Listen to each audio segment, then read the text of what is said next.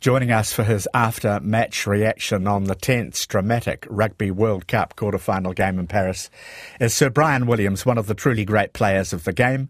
In the 1970s, he scored a record-breaking 66 tries as an All Black. He's been the national rugby coach for Samoa and a former president of the New Zealand Rugby Union.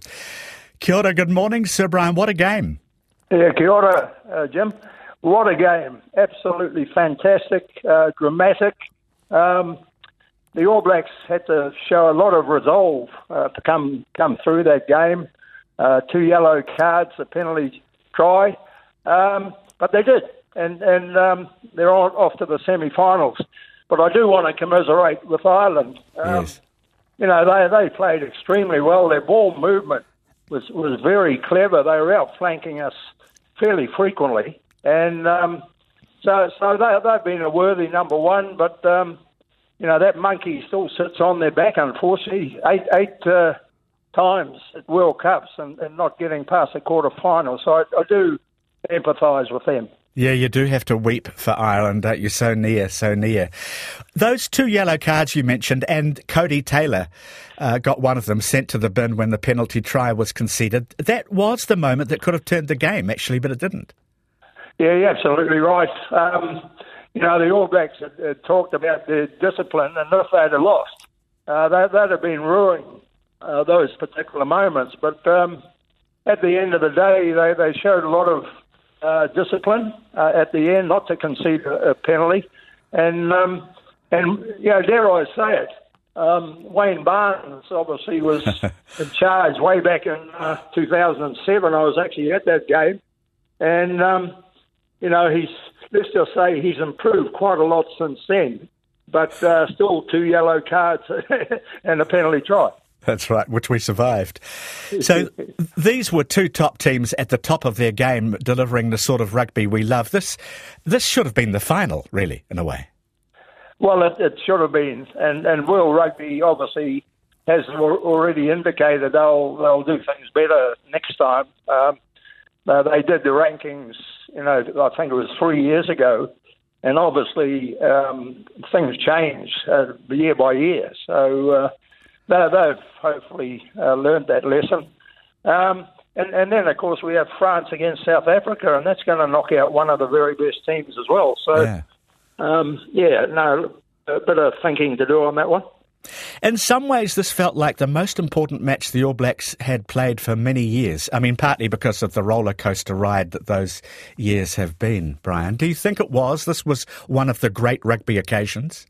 Oh, most certainly was. You know, the All Blacks were under pressure. Ian Foster, obviously, it could have been his last game as All Black coach. And I know a number of the All Black management were probably, they're in their last season. They're not going to carry on after the season, so there would have been a fair amount of emotion attached to that, and but they lived to fight another week, and you know, the biggest obstacle we have is complacency. Now everyone is starting to say, well, it's only Argentina, but Argentina have beaten us several times in recent years, so we need to be very wary. I know, it's a World Cup. You would know about this. The Irish first five, Johnny Sexton, said the side had worked on its mental game, had put themselves in different scenarios to prepare for this knockout rugby. Ian Foster said much the same. The All Blacks had imagined themselves in front of a hostile crowd and so on. And you've been in these cauldrons. Are these games won at that level in the top 2 inches, as they say? Well, most certainly they are. You know, one of the management who is standing down, of course, is Gilbert Anoka, who's been the All Blacks mental skills coach forever, since around about the early 2000s. So Gilbert's done a wonderful job, and you know, as I say, he'll still be there next week when the All Blacks will definitely need it again.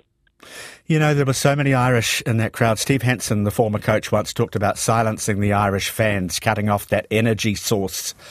And they couldn't do it with the haka today, but the All Blacks did win against the crowd. They weathered that storm anyway, and that was an extra factor, wasn't it?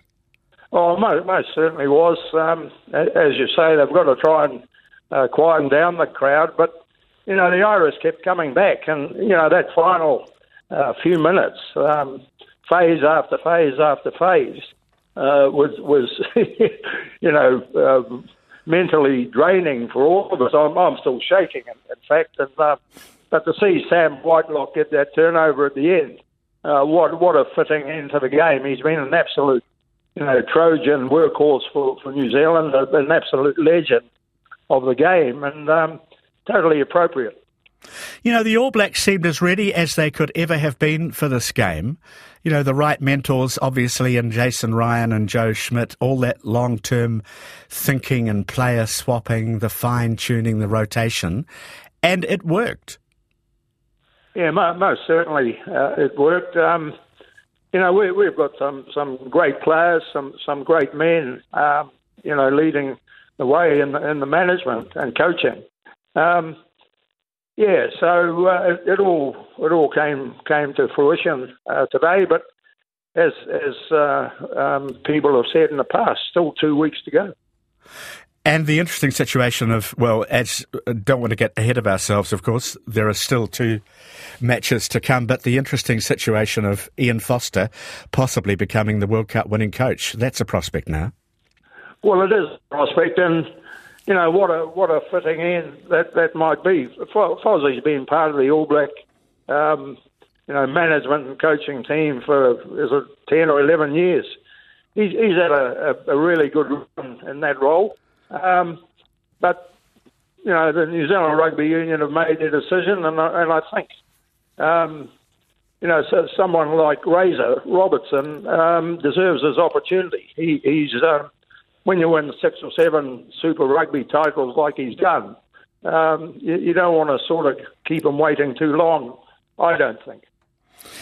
It certainly seems daft. You've mentioned it this morning, and I know this has been talked about a lot, that 2 of the 4 best teams can't make the semi-finals, as it were. What's the final matchup? Can I put you on the spot that you envisage? I know you say we've still got to beat Argentina and that's not a done deal, but which 2 teams do you think will be there at the end, Sir Bryan?